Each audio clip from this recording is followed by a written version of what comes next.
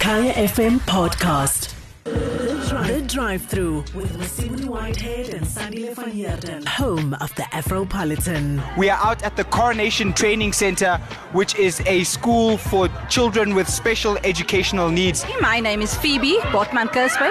I'm the principal at Coronation Training Centre. What do you guys do here? The school caters for the learners with special educational needs. You know, we've got different terminologies that our children are being called.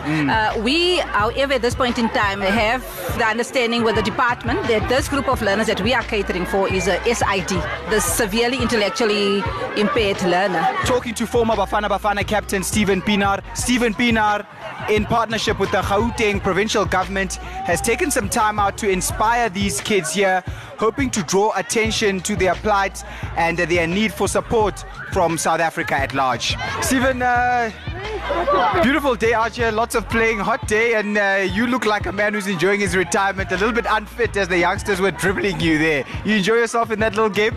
Yeah, it was tough. Haven't been out doing much, so it's been a tough afternoon. No, it's a lot of fun. I'm enjoying myself, and I'm actually glad I came. Special day for the kids, to be part of it. It's really touching. What made you decide to be a part of this event here at the Coronation Training Centre? For me, it was quite simple. You know, it's close to home. We tend to forget these centres exist in our communities. So it's just one of those where you make people aware that the school is here. They need our support as a community. We have to put back in, help the kids, because there's not a lot of teachers available to support. So me being here is just to show the people out there these kids need our support. I don't even have words to describe, you know, the feeling that they give me, the vibe. They're always happy, and sometimes we as individuals, we tend to forget what it is to smile, just to be happy. You know, we so focus on material things, thinking of all our problems and everything, and not counting our blessings. Exactly. And you know, for me to be here just to support the school, let the people know that the school exists, they need our help, and whatever donations, support we can get from other people will be highly appreciated. And you also gave a little bit of a motivational talk to these youngsters, because people in the general public, when they think of kids with special educational needs, they think, oh, it's got a disability, physical disability. And it's not necessarily the case, because what you were telling them that you are able, which is what they teach at the school. Well, just give us in a nutshell, what did you tell them when you were motivating them?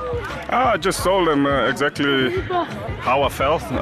They're special kids, special to me, special to our communities. And you know, like I told them, I said what I am able to do they can't do, but what they can do I can't do. So we're all equal, and you know, they have to be mindful to other kids around them, to respect one another, and respect their teachers and their parents. And we look forward to lots of people supporting a centre like this. It's been a busy year for you, doing lots of community outreach and not much time for football. Have you been following Bafana? They're playing this weekend. Watched the last game when they played against Libya. Was a disappointing game. It was. Libya played really well. I didn't expect that from them. But again, you know, when you go into a game undermining your opponents, you tend to find out a day of the match. You know, you've played in some of those games before. So you know, it's a big week for the country, for the national team.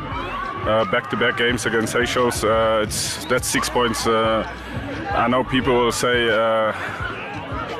we're undermining them, but it's 6 points. Normally it's supposed to be 6 points on the board for us, and I know I don't want to put pressure on the guys, but I want to wish them all the best, and hopefully they'll come back with all 6 points that we need, and it will make it only easier for us when we have to go and play Nigeria in Libya again. So you know, those 6 points will be crucial.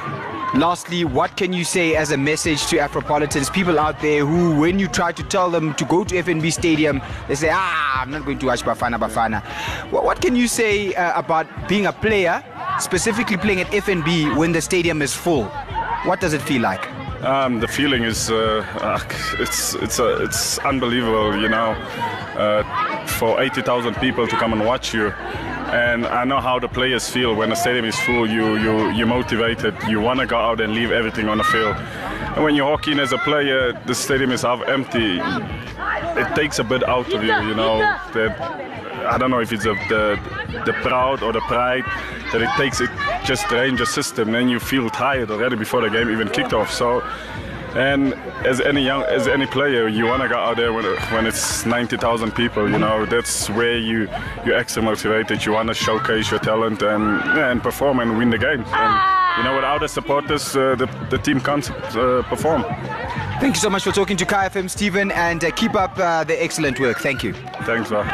The Drive-Thru with Musubudi Whitehead and Sandile van Heerden. Stay tuned. Stay tuned to Kaya FM for more.